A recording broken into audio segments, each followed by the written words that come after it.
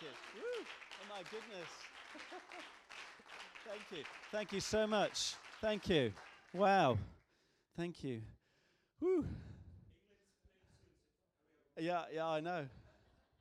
Actually. Oh yeah, and in terms of the slides, John, I won't need them yet, but I'll give you a sign when I do. Is that all right? That's good. Yeah. There we go. I've got the Bible.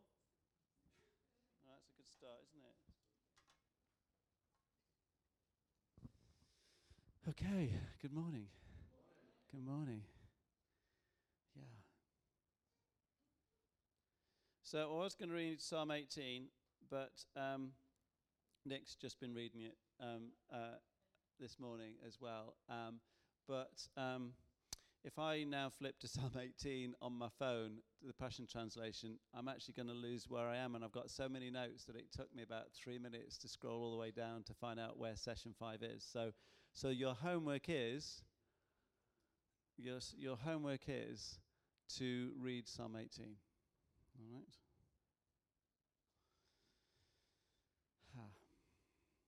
So I'm going to give you a scripture this morning. Psalm 34, verse 17 says, "When holy lovers of God cry out to him with all their hearts, the Lord will hear them and come to rescue them from all their troubles." Which is like Psalm 18. Yeah? Which says, "I call to the Lord who is worthy of praise, and I will be saved from my enemies." Yeah? Because it talks about rock being our rock, our fortress, our strength, shield of salvation, etc. So I'll read that again. So Psalm 34, verse 17 says, "When holy lovers of God cry out to him with all their hearts, the Lord will hear them and come to rescue them from all their troubles." Not just the big ones in their minds, all their troubles.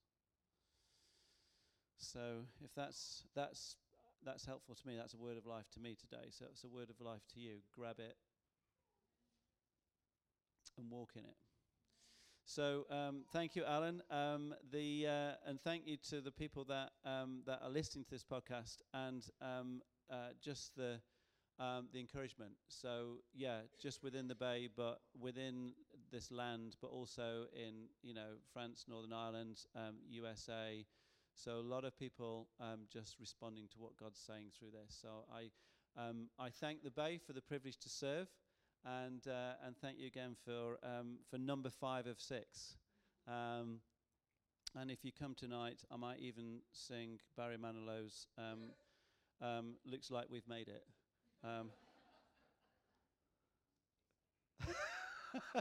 But if that's going to put you off, I won't sing it, and you can come anyway. All right. So just to recap, what we. Oh yeah, can I just say that? I'm going to do a recap of yesterday, last Sunday evening, but also where we are. And Alan's done a great job. Is the fact that actually we don't want any loose cannons in the church. And the thing about the prophetic being restored to the body, and I talked a lot about that. I kind of emphasized that tremendously to emphasize a point, is the fact that the church is built on the foundations of the apostles and the prophets, right?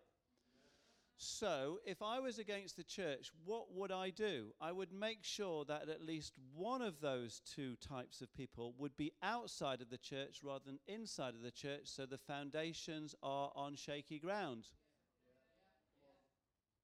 So I would encourage loose cannon prophets not to be in the church, because I've destroyed half the foundations of the church, the local church.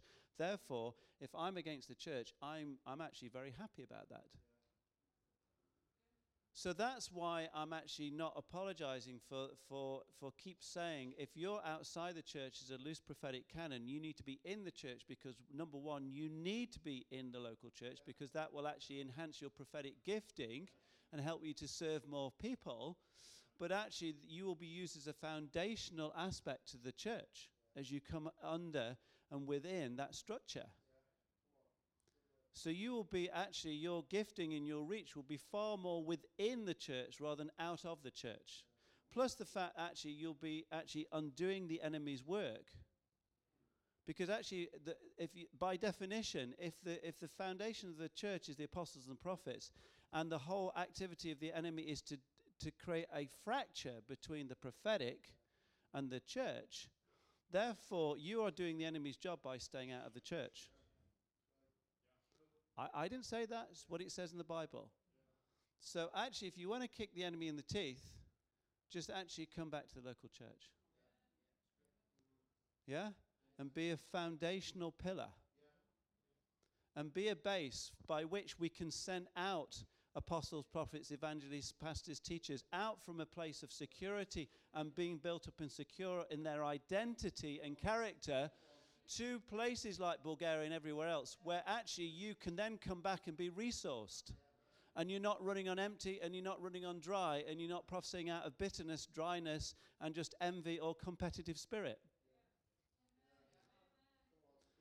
That is really simple. Yeah. That's right, I'm quite passionate about that. Yeah. So that's why I've not apologized the fact that actually we are having slides today, all right? And you're probably thinking in 6 sessions, Mark will actually start talking about the nuts and the bolts, the mechanisms of prophecy, which is why we're not doing it until session 5. And we're only doing a little bit of it because I'll finish it off tonight. It's because we need to get the foundations right, and it's all about following the way of love. Yeah? And we prophesy and we reside in and be in love. So we speak, when we prophesy, we speak from that place of love. And even before we speak, we're giving out love. And we're so secure in our identity that actually we would actually prepare to look a fool for the benefit of the person opposite us, because we don't care, because we're so secure in our identity as a son and daughter. It's not about us looking good. It's about blessing the person opposite. So that's why we've talked about character and gifting. We touched on power and authority. We talked about how do we respond when you see success in other people, the competitive spirit. We talk about what are the things that would keep us in that place of love and identity, and working from our inheritance rather than for our inheritance, which was, I talked about chair 1 last Sunday evening. That's chair 1. Verses where the enemy would like us to come out of that place into the area of chair 2, where it's about performance. It's about working for our inheritance. It's about blessing me rather than blessing them. Because that actually is not where we're effective. In chair 1, we're effective, and we're in that sphere or field of influence that Paul talks about, and we talked about that last Sunday evening. And from that place, we are highly influential because we've seen what our yes is to God. God is saying, Mark, go to this place. This is your yes. Then all of a sudden, with hardly any effort from me, it's highly successful. Whereas in another sphere, I'm bashing my head against a brick wall, and I get grumpy and tired and burnt out. And I'm thinking, what's going on? Then I just give up. And so I give up on this prophetic malarkey because it's not working. It's making me grumpy. Does that make sense? So we talked about the homework is, what is your yes to God? And what is your sphere of influence? So because of that, then we can be, we're being overwhelmed by the love of God, not being overwhelmed by the world. And it was identifying phrases that we use which actually are red flags that actually say to us we're being overwhelmed by the world. Like, who else is going to do that if I don't do it? I have to do everything.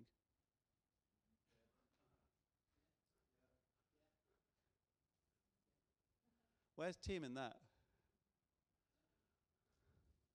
Okay. Woo.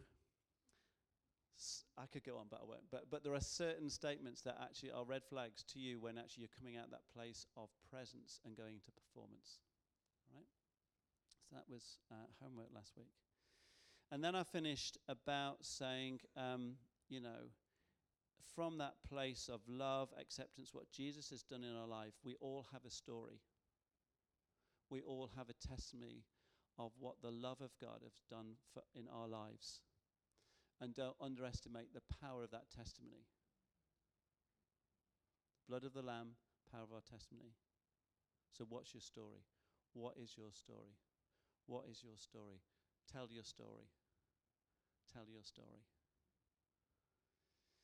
And so we know that that in Revelation 19:10 it says the testimony of Jesus is the spirit of prophecy, and that's the link from tell your story to what I'm going to talk about today.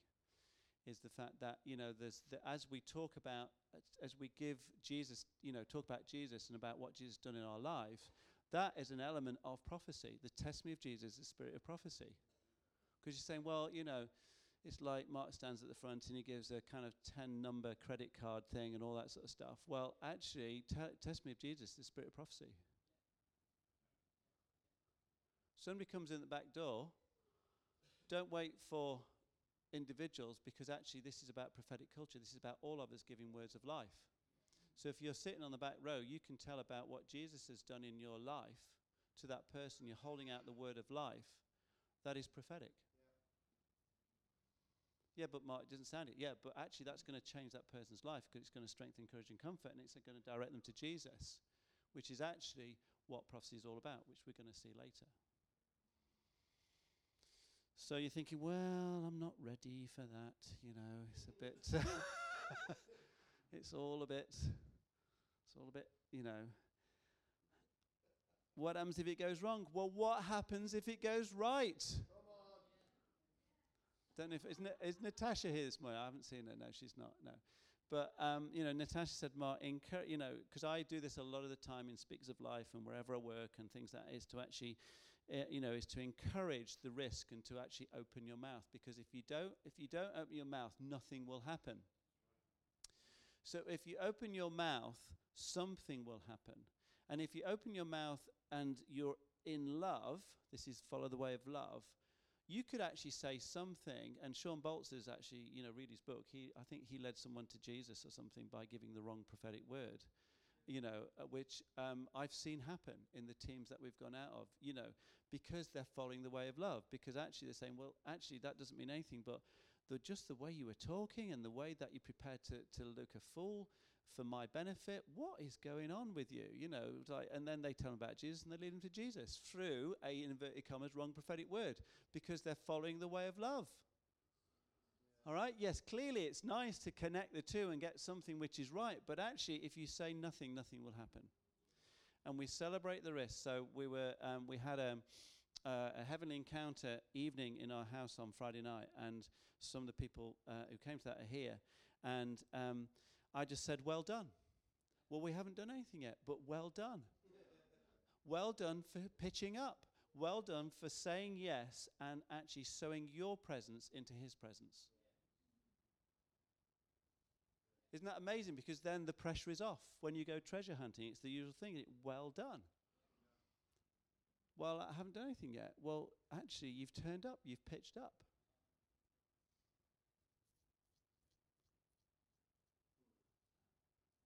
And for those, when you lead someone to Jesus, it's actually the easiest thing in the whole world, because actually you realize at that moment that it's nothing to do with you. You could be a cardboard cutout. However, what you've done is you've said yes, and you've shown up in the right place at the right time, and you've given a word which actually resonates with that person, even though you probably don't have a clue.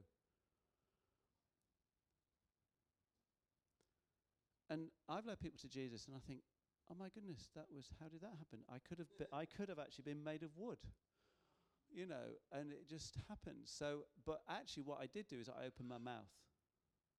And if I hadn't opened my mouth, I would never had the privilege of seeing that, which is amazing. And so some of you say, actually, I'm not sure. I'm not sure whether it's time. I'm not sure whether or not I'm feeling it.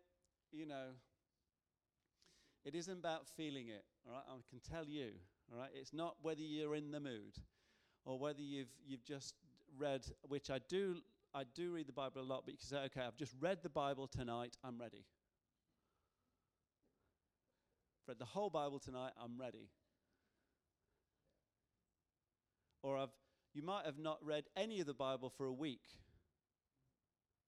And you think, oh, I'm not ready. Actually, God is always ready. I mean, clearly this is not a message to say don't read the Bible, but what I'm saying is God is always ready. He's always in the mood. He's always in the mood.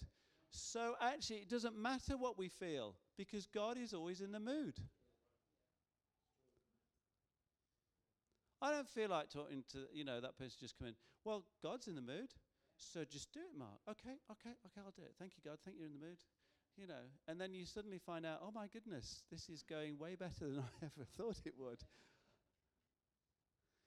So there's a scripture which I love, actually. And it's in Ecclesiastes, and I might read it in two different versions. And it's about prevaricating or procrastinating. And before I got born again, in like a nanosecond, and Juliet was there. Juliet and Steve Abley were, my wife Juliet was the first person ever to tell me about Jesus in my life at the age of, no, I'm just 19. Nobody ever told me about Jesus. All right, so Juliet told me about Jesus. I used to have a poster on my wall that said, tomorrow you will quit procrastinating, right, before I became a Christian. Now, I think sometimes people wish I just was a bit more reflective about making decisions. I make decisions so quickly, think, whoa, so I'm completely changed in an instant, all right? So there's a passage in Ecclesiastes that says, if you wait for perfect weather, you will never plant your seeds. If you're afraid that every cloud will bring rain, you will never harvest your crops. Okay, I'm going to read this now in the message. Whoever watches the wind will not plant. Whoever looks at the clouds will not reap. In other words, don't sit there watching the wind. Don't stare at the clouds. Get on with it. Oops, gosh. So in other words, it's kind of, well, I'm not ready. It's not all lined up and all that sort of stuff. And, I'll just wait for the perfect moment. And then I'll do it. I'll wait until I've read the Bible 100 times that night, and then I'll do it. Or I'll wait until I'm in the right mood. Or I've done all my jobs, I've done my homework, or I've done all my dissertations, and I've done this, and then I'll be ready. Because actually, God is always ready.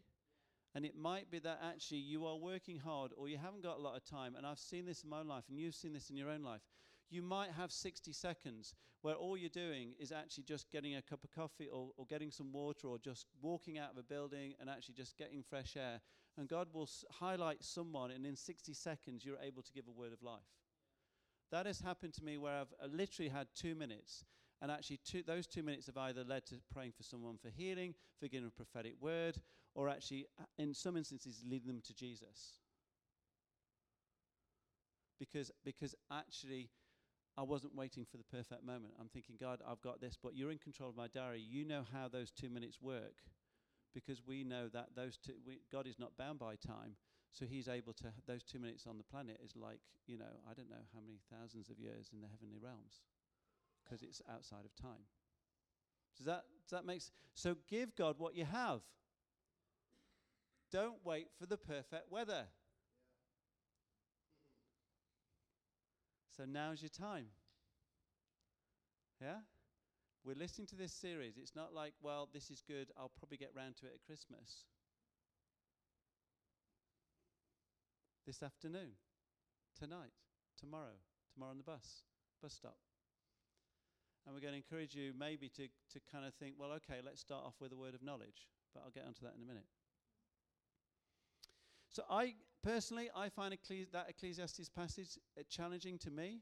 For people who know me, actually I know I do bold things, I do this and that, but actually I need to keep reading this. I need to keep reading this because what I'm walking in now, in a year's time, I want to see as a good start. I want to see actually, what I'm walking in now is actually quite a good start. Because in a year's time, I want to look back and think, actually, Mark, you were doing well. But actually, it was a good start. Yeah? So, 11:4. It's great. Can I read it again? Because it's really good. I need to hear that. Is that okay? Woo! If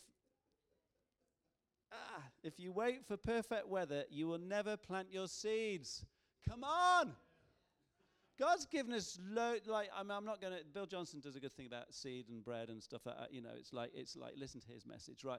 But we've been given a lot of seeds. Eat your bread, plant your seeds. Yeah. Don't eat your seeds and plant your bread, right? That's the amazing message summarized very quickly. But God's given us lots of seeds, and so actually we should be planting them. Yes? Yes? Because when we plant them, we get more. We get like a whole bucket load more. We might actually end up giving lots away.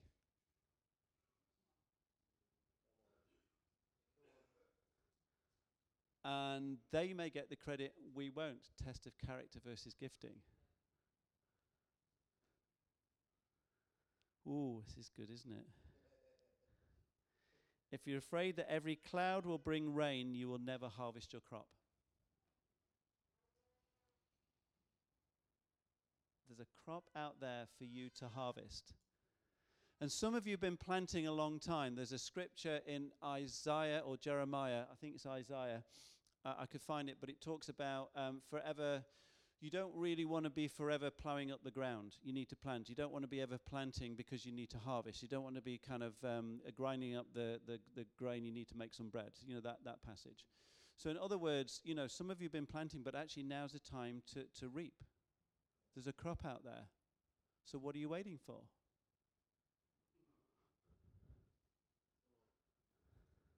It's a good question, isn't it? So Mark, what are you waiting for?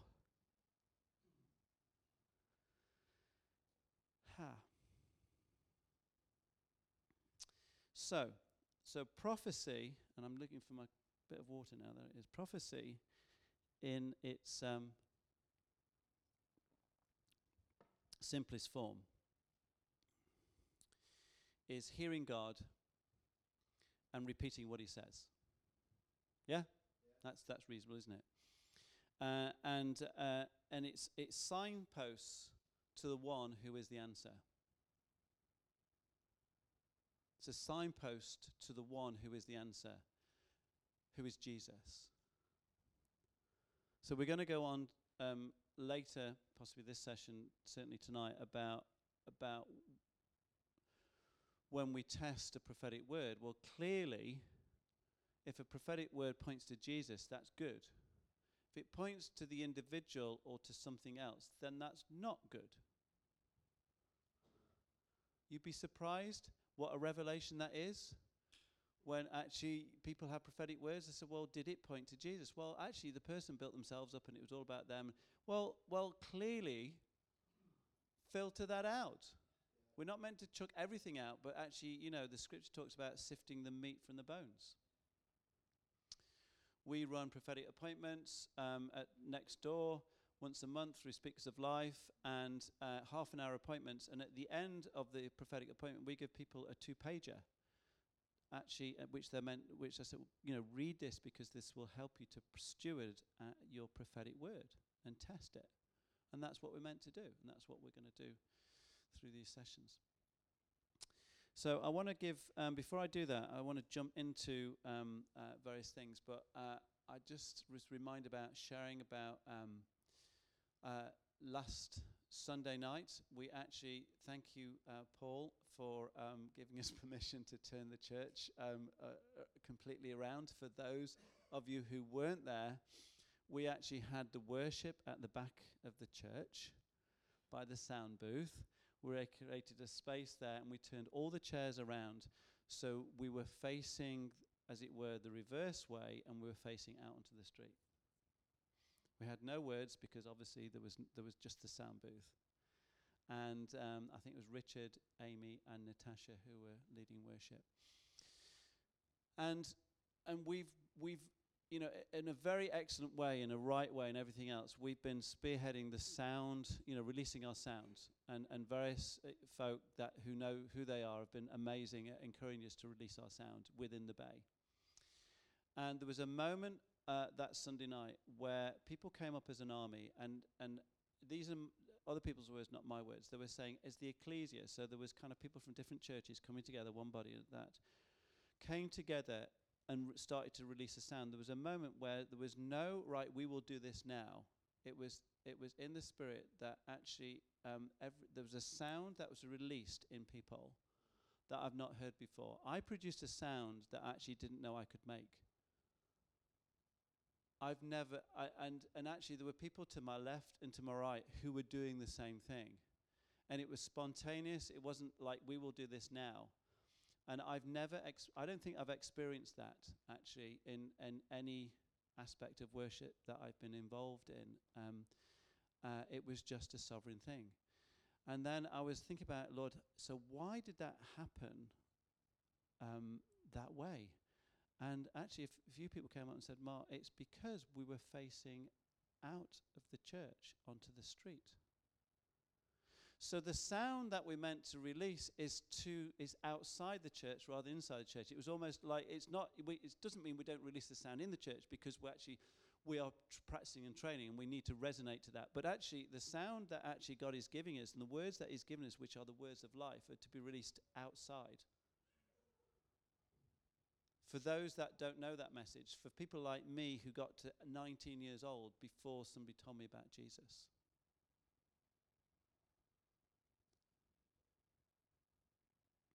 There's a scripture, and actually, when we get on, we will get onto the slides, but I'll do this tonight as well. Scripture is in Philippians 2, that you shine like stars in the universe as you hold out the word of life, the word of God. Right? You shine like stars in the universe as you hold out the word of God. Holding out the word of God is making a sound, offering, doing whatever the kindness and the love of God compels you to do, because we're compelled by love. Yes? I'm completely off my notes now, but anyway. So it's that being compelled by love, isn't it? So as we hold out the word of God in whatever context that makes, we shine like stars in the universe. Well, stars are seen a long way away. So doesn't that actually deal with the fact that the enemy is trying to make us feel insignificant and without consequence? When actually we shine like stars, which means we're seen very easily and a long way off. So your tiny action will be seen a long way off in the heavenly realms. Well, what does it matter, Mark, if I do this? Nobody sees me, therefore I won't bother. No, because you shine like stars in the universe.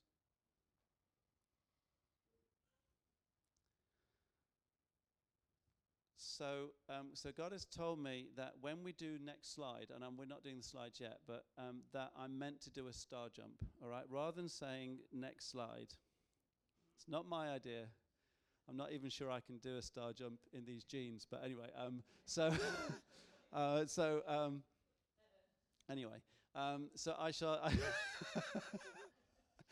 Alan's sitting on the front row. He's, got his hand over his eyes already. So I shall do a star jump, which basically means next slide. But it will actually. I'm saying, God, why are we doing this?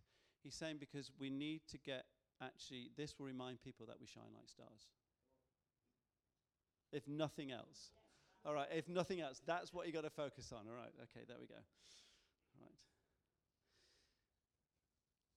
Thank you, God. So there's a couple of aspects to prophecy. There's foretelling and forthtelling. Yes? Yeah, we know that?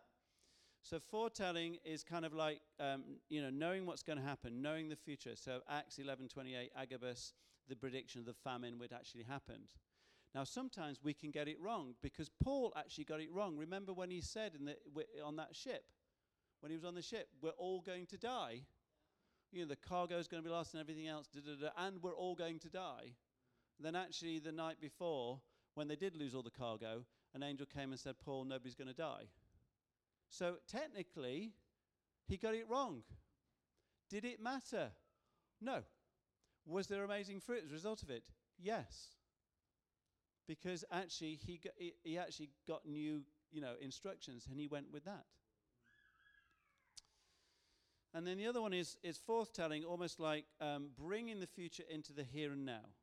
Yeah, or some people say causing the future. So speak it into being. So we look at Ezekiel 37, 1 to 10, the valley of dry bones. Yeah? Actually, we see bones, God sees an army. But also the scripture, Romans 4:17, the God who gives life to the dead and calls things that are not as though they were. So God reveals to you situations which this is how it's going to be, even though it looks a mess now. This is a complete mess, a family mess, an illness mess, or a business mess, or whatever mess. But actually, this is what's the reality in front of you. But actually, I'm going to show you it all restored and renewed, and you're going to speak that into the here and now. And actually, and we've all got testimony of that in our lives where that happens. Yes. Some things are quite bizarre. I'm going to give you a couple of examples. Can I give a couple of examples? Okay. So, because I like to give bizarre. 2 Sundays ago, remember I talked about seeing eagles everywhere. There was eagles on these sound things here. There were eagles everywhere. I've never seen so many, eagles. I saw in the car with my spiritual eyes in the bay. I don't think you could actually fit any more eagles in. And then there was this huge eagle that was here, and its kind of knees, whatever. The body didn't start until above the roof, and then its wings covered the whole of this road. And it was about, again, being, beyond the bay. It's beyond the bay. What is happening here is beyond the confines, the geography of what we are. So something about eagles that was happening on that day. And then I think it was it Rachel? Was it you, Rachel, that told me about the one show the next day, on the Monday, that actually there's a program all about the fact that actually they'd released eagles in England for the first time for hundreds and hundreds of years. And not only that, and correct me if I'm wrong, but the gentleman who was on the one show that actually, and that were released somewhere down the Isle of Wight, he said they're a sign of hope in a troubled time, in a troubled world. They're a sign of hope in a troubled world. Isn't that incredible? So what we see in the spirit realm and we call into being actually can happen, right? Okay, well, that's one example. When I was in Toronto one time, some years ago, there was this guy called Kenny Blackwater, I think his name was. But it was is that his name, Juliet? But he was a native black something, a Native American, Canadian. And he was speaking from the front, and I actually saw out of his mouth running water and salmon coming out in this river, coming out of his mouth. I'm thinking, salmon, this salmon's going to come back to the rivers. There's salmon coming back to the rivers. So I mentioned this to a few people, and the next day, because they take their local newspapers, they then sent me photos of the newspapers that said, for the first time in hundreds of years, salmon have just come back to the local rivers. So God can reveal stuff to us, and we can call that, as it were, into being. So how much more in situations which actually affect your business and everything else, where God can actually say, actually, that I can see that needs to happen, and you call it into the here and now. Whew.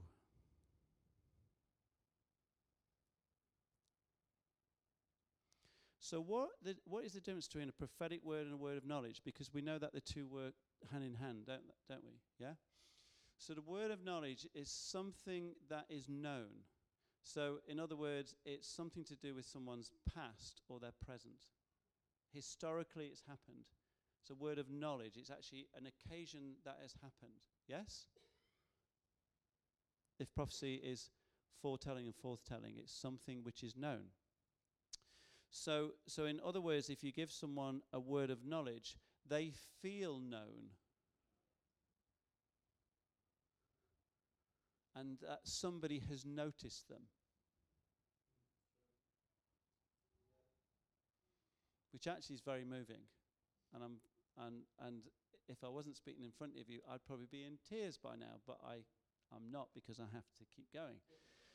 But actually, I find this very emotional, is the fact that actually God gives you words for people And the way that they respond, and often it can be in tears. I'm sitting on, in airplanes. I do a lot of traveling, things that you can give someone a word of knowledge sitting next to them on a plane. And actually you can weave it into a conversation and they will break down into tears. Because you have actually revealed something which is special and important to them, that there is no reason on the planet that you're supposed to know that. And because of that, they feel known. And they will then want to know, how do you know this? It's because the God of the universe, who is love, and we've talked about following the way of love, loves you so much. He knows everything about you. So often, words of knowledge often will grab people's attention. So in the way that I operate, and a way that a lot of people operate, is that the fact that particularly when you're out and about in the streets or something like that, or outside events, you will often get a word of knowledge for someone, which will open up the way then to give a prophetic word, or to pray for healing or something like that, or to lead them to Jesus. Does that make sense? So without giving you detail, this week I was at a conference and God told me that a lady was pregnant that I was talking to. And actually I found out that she'd been pregnant 4 days. Right? Now, clearly in prophecy we don't normally speak about marriage and pregnancy, all right? So you have to that's usually the taboos, all right? But this was just to weave it into conversation, and then you end up talking about, then there's a sharing at a deeper level and an offering to pray. Yes? So your homework, our homework today, is to actually let's do kind of like an easy one. Well, not an easy one. Let's do kind of an easy one we can all do, right? So where if we're getting together with other people in different families, or we're just talking to people afterwards at cup of tea, church, things like that, is the fact that ask God to give you a word of knowledge about their family. Well, what does that mean? It might be, you might say, particularly if you don't know them that well, the names of their children, their house number, the street. Something significant in their family life, a key word, which may seem bizarre, but it actually might be the key word for that family. And you're thinking, well, actually, Mark, what happens if I get it wrong? No, but what happens if it actually is kind of right? And even if it isn't, if we were doing this corporately, we would stand up and applaud you actually for opening your mouth. And the people that say, if you say, okay, like the homework is ask for 3 things about someone's family. And it might be at work or anything else. And there'll be some people who get all 3. There'll be some people who get 2. There'll be some people who get 1. And there'll be some people who just won't get anything. But they receive the same applause because they have risked. And then the cloud of witnesses, do you think they applaud some but not others? They are championing you and encouraging you and applauding you every second of every day. They go, there's another one. Whoa. Yeah, come on. Go. He showed up. She showed up. They said yes. Oh my goodness, they have free will. They've said yes. We don't understand that, but they said yes. Woo.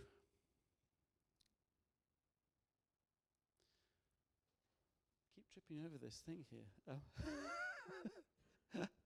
So, and sometimes it may be really simple. I had a prophetic word once which consisted, I'm used to getting lots of numbers for telephone numbers and credit cards and things like that. And when I was speaking at a church in New York, in Manhattan, and I got the number 343, and to cut a very long story short, I didn't get any more numbers, and this is why we're meant to learn just to say what God gives us. Because actually, I was quite disappointed. The person, I said 343. Well, that's kind of, it's quite short, quite disappointing. It would have been far more impressive. Character gifting, orphan spirit, impressive, pointing to me. It would be far more impressive if I got 343 777 da da da da da da. Wouldn't it be impressive? But actually it's not looking impressive, it's giving what God gives you, and then don't make it up. Don't kind of embellish it, all right? So that's it, 343. The guy was an American lawyer. 343 to him was a legal term or a legal transaction where in a court of law, if there is insufficient evidence when somebody is prosecuted, they call a 343, which means you can be actually acquitted from the court with no charge. You are free to go. How much more because of the blood of Jesus, that our accuser stands accusing us of all the time, but actually in the heavenly realms they proclaim a 343 because of the blood of Jesus, and we can go free because there is no charge against us. Talk about blowing my mind. Am I glad that I just spoke out what God gave me, even though to me it wasn't very impressive. Okay. Talked about gift and gifting and character. So what is a simple picture about what the gift is? The gift is actually we can all prophesy. What does that mean? We can all receive words of strength, encouragement, comfort within that context of the love of God, because of the almost like the if you're thinking about a satellite being transmitted, we all have a receiving dish.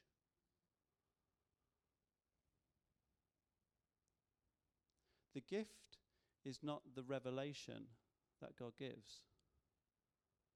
The gift is the ability to receive it.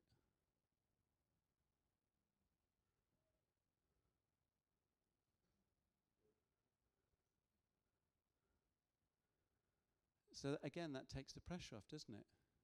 Because the words of life and revelation are sent all the time. They're being transmitted.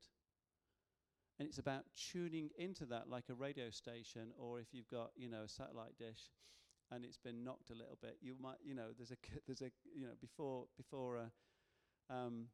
Sky or whatever it is, Workman got a reasonable price, you try to do it yourself. And you spent a couple of hours trying to shift your satellite dish to get the signal back. Standing on a dodgy ladder, etc., etc. And I've done that. And wish I hadn't. So it's and actually John Paul Jackson talks a great story about the fact that he was down on one of Venice Beach down in California, and there was a psychic fair, and this is the thing that changed his life. That really catapulted him to setting up stream ministries and teaching people about prophetic. He was saying, God, I can probably just go down to Venice Beach and cause chaos and because they're all fakes down there, all that sort of stuff. And as he was walking along, God was telling him, yeah, they're a fake. They're a fake. They've got a gift. They've got a gift. They're a fake. They're a fake. And he said, actually, a small number of people, God said, they have a gift. And John Paul Jackson was saying, well, how's that possible?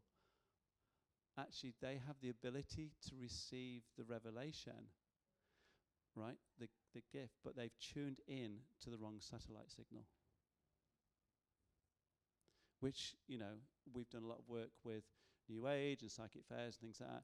And actually, when people see who Jesus is and the light of Jesus, that's what they want to tune into. It's just that they've never done that. Yeah. They've tuned into another signal, which will make do, because it's better than nothing. And if you're gifted and it's like, give me revelation or I die. It's like evangelists will say, give me people to save or I'll die. It's your bread, isn't it? It's what you feed on. If you don't get revelation, you look for it in other ways. Even it may be counterfeit. You will make do on that. It's actually, you're hungry, so you're making do on a half-eaten banana. But actually, there's a banquet waiting for you, but you don't know where that banquet is because nobody's told you about it, but you'll make do on a half-eaten banana. Yeah?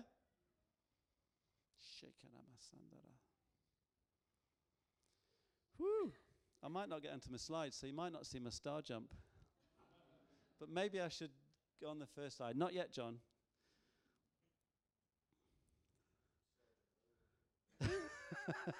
Alan says I can star jump anyway. Well, in fact, I think he's right. Yeah.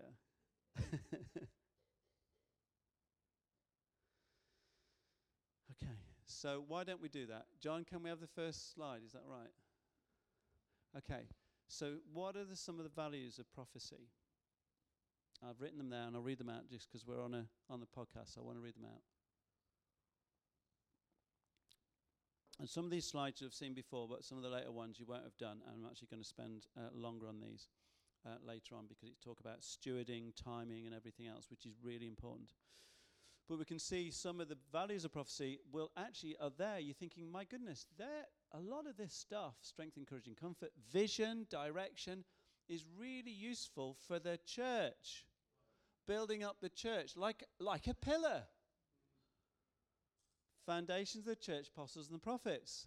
So actually, if you get the prophetic types to live outside the church and be loose cannons, yes, you'll have this, but actually, they are wired to bring this all the time. So if I was wanting to destroy the local church, I would actually try and keep all this outside the church, because vision and direction, prophetic types have vision and direction. Without vision, the people perish. Job done if I was the devil. Prayer and intercession, evangelism, prayer, ministry, counseling, teaching, correction, warning, revealing identity, and releasing destiny. I'm going to talk about that tonight. Shakarabasanda. Yeah. Woo! Focus, Mark. Show. Yeah. And spiritual warfare. Okay, are you ready? Okay. For those listening at home, that was a star jump, and it was quite a good one. All right. So, but I'm dealing with my identity and all that sort of stuff, and and performance. I was jumping out of being a son rather than an orphan. All right. I'm just like to let you know that. Thank you, God. So, and some of the components we know of prophecy are revelation, interpretation, application, and actually the best way of working as a team is the fact that we sometimes work as a team. Someone gets revelation, someone gets the interpretation, someone gets the application. If you're on your own and there's no choice about you operating on your own, you might get all three. But actually, the person you're prophesying to might know how it's going to be applied. They also might understand, they might actually get the interpretation. Green donkey wearing a banana on its head. Yeah, I know what that means. Do you? So work with the person. So if you never say that, there will never, if you don't understand and you think, well, I actually need all three components, and you zip your mouth, then nothing will happen. So, and actually the three watchwords are, it has to have an element, and strong element, of strength and encouraging comfort. I'm not, I'll cover some of the corrective words and things like that tonight, but actually, generally, if what's coming out of your mouth is not strengthening, encouraging, comforting, don't say it. Say it to people you're with, who you're working with, and they'll say, actually, that's not right. They might just say, no, that bit's right, but none of those bits are right. All right? Okay? That's my second star jump. That was even higher than the first one. All right? So there we go. Getting competitive within myself. There we go. What does that mean? So, so we're just going to talk about receiving and delivering. So so we're a satellite dish. Yeah, we're receiving stuff. We're receiving revelation, which is from heaven. Yes, and the gift is the ability to receive that revelation. So, what does it look like? I love this this Habakkuk 2:1, and I won't deal with it because we haven't got much time. But it says, if you read it, it says to hear what he has to say to me. That doesn't make sense, does it? On one level. I mean, not to hear what, to see what he has to say to me. That's what it says, to see what he has to say to me. In other words, we hear it, but actually Habakkuk is seeing what God is going to say to him. Or you hear with your ears, you don't necessarily hear with your eyes. But actually what God proclaims actually has an element where you can see stuff. So, for example, when people, so I understand Cantonese and Mandarin when people pray. I don't actually understand a word of Cantonese or Mandarin, although I am enrolling on a Mandarin course in a couple of weeks' time. All right. So, shikana masala masakara. That's right. But when people pray over me in Mandarin and Cantonese, the words that they speak actually takes a form and shows me a picture or a kind of cartoon, so I actually know what they're saying. So actually, in the words of Habakkuk, I'm actually seeing what they're saying. Okay. So what does it look like? Well, it could look like that. It could be an impression. It could be, and I remember I see words over people's heads, and I just thought, oh my goodness, I can't share that with someone. They'll think I'm completely lost it. And then I spoke to, I think I spoke to John White, and he said, oh yeah, I see words over people's heads as well. Because actually, when you give out prophetic words, you just read what's written on their forehead or over, which is because all you have to do is read. You know, that's really simple, isn't it? I can do that, God. I can read. You know, and then he said, "Oh yeah, Jim Gold talks about it all the time." Oh, what a relief! You know, so it might be an audible voice, it might be a tongue, it might be pain, it might be an impression. You know, the beautiful thing is we are unique. So do not copy someone else. Well, Mark's just told me he sees words over it. No. That's the way that I see it and others. Doesn't mean it's exclusive. And for sometimes it's seasons. That's not happened to me for about 3 or 4 months. I don't know why. Because God's speaking to me in other ways. So we go individually through seasons where God speaks to us differently. But actually we are unique in that place of love. And actually by comparing ourselves with others, we merge into this competitive thing where we want to be like them, we want to have their success in their way, when actually God is saying, actually, you know, just be yourself in the sphere that I'm giving you, and you will run and fly like amazing, you know, you will just take off. Yeah? The same way here. And the delivery as well. You don't have to speak King James, all right, if you're giving a word. Again, be yourself, as long as people can understand you. Correct focus, in other words, to focus on the person opposite you. That's the focus. But the primary focus is obviously from the love of Jesus. So that's your focus. But then actually you are then delivering that love to the person in front of you. Yes? It's not about you.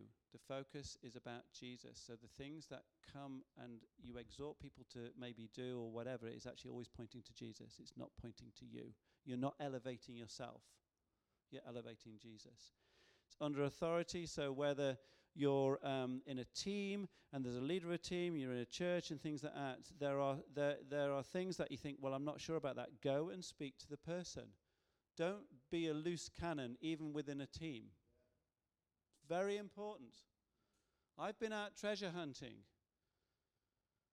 And it's great when people are part of the team, but it isn't great when they start to be loose cannons and do their own thing, and you turn around and the whole team's there, and then one person is doing their own thing.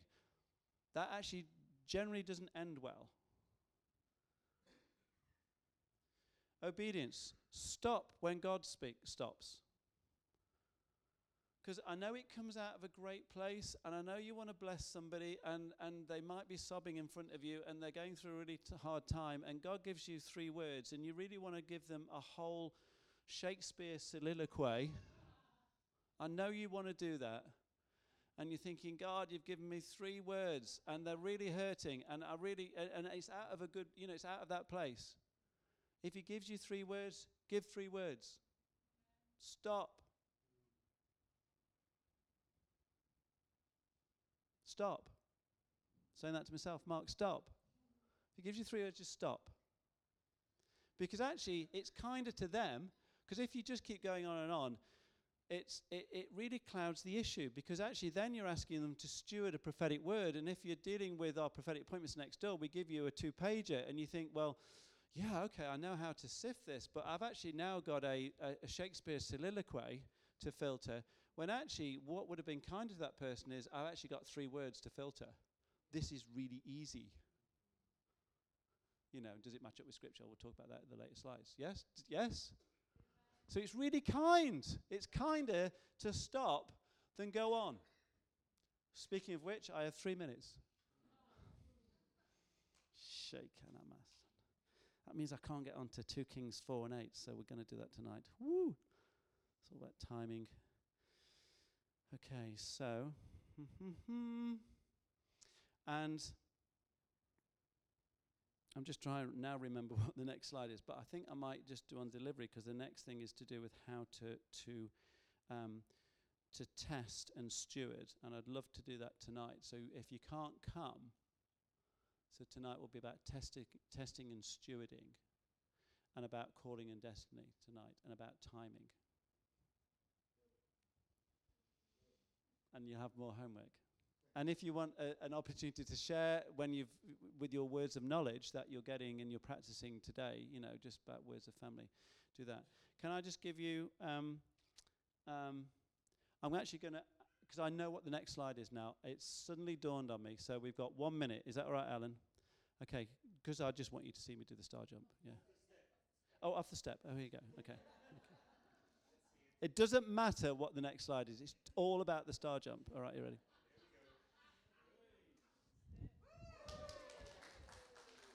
Okay, so we're going to do this tonight. The reason why it's important to put this on is it fits in with the fact that we're all different. And we'll talk about this tonight. But some of us are Nabi prophets, where it just bubbles up and we can't help it but speak it out. And, you know, I operate in that. But some are seers, where you see stuff which actually can be 6 months in advance, because we spend our time gazing upon the beauty of the Lord. And he shows you stuff while you're just gazing on the beauty of the Lord. Yeah? So, and because of that, we are then work together, because we're in 1 Chronicles 29, Samuel the seer, Nathan the prophet, and Gad the seer. So they were all working as a team. So team is not new. It was going on for a long time. So,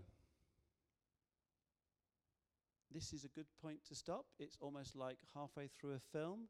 We've just done the first bit, and you're thinking, I want to get into the second. So come tonight, and we're going to do some impartation tonight. So you've got your homework.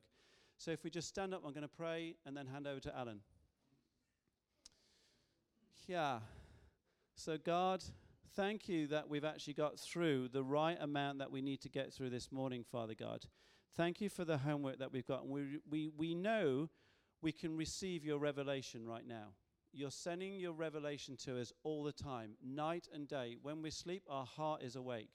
So we know that when we're asleep, which is a third of our lifetime, we can receive the revelation into our heart, and then the next day we speak it out. And so if we've not realized that before, we open up our heart right now. We say yes to God. We say yes to God. We say, yes, I just want to, Lord God, just help me to receive and remember more of your revelation right now, because you're sending it. I can receive it really well. Just help me to actually be able to understand it, articulate it, and practice it, God.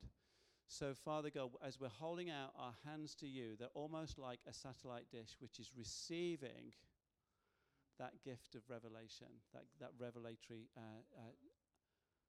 signals from heaven, right from the throne room of God.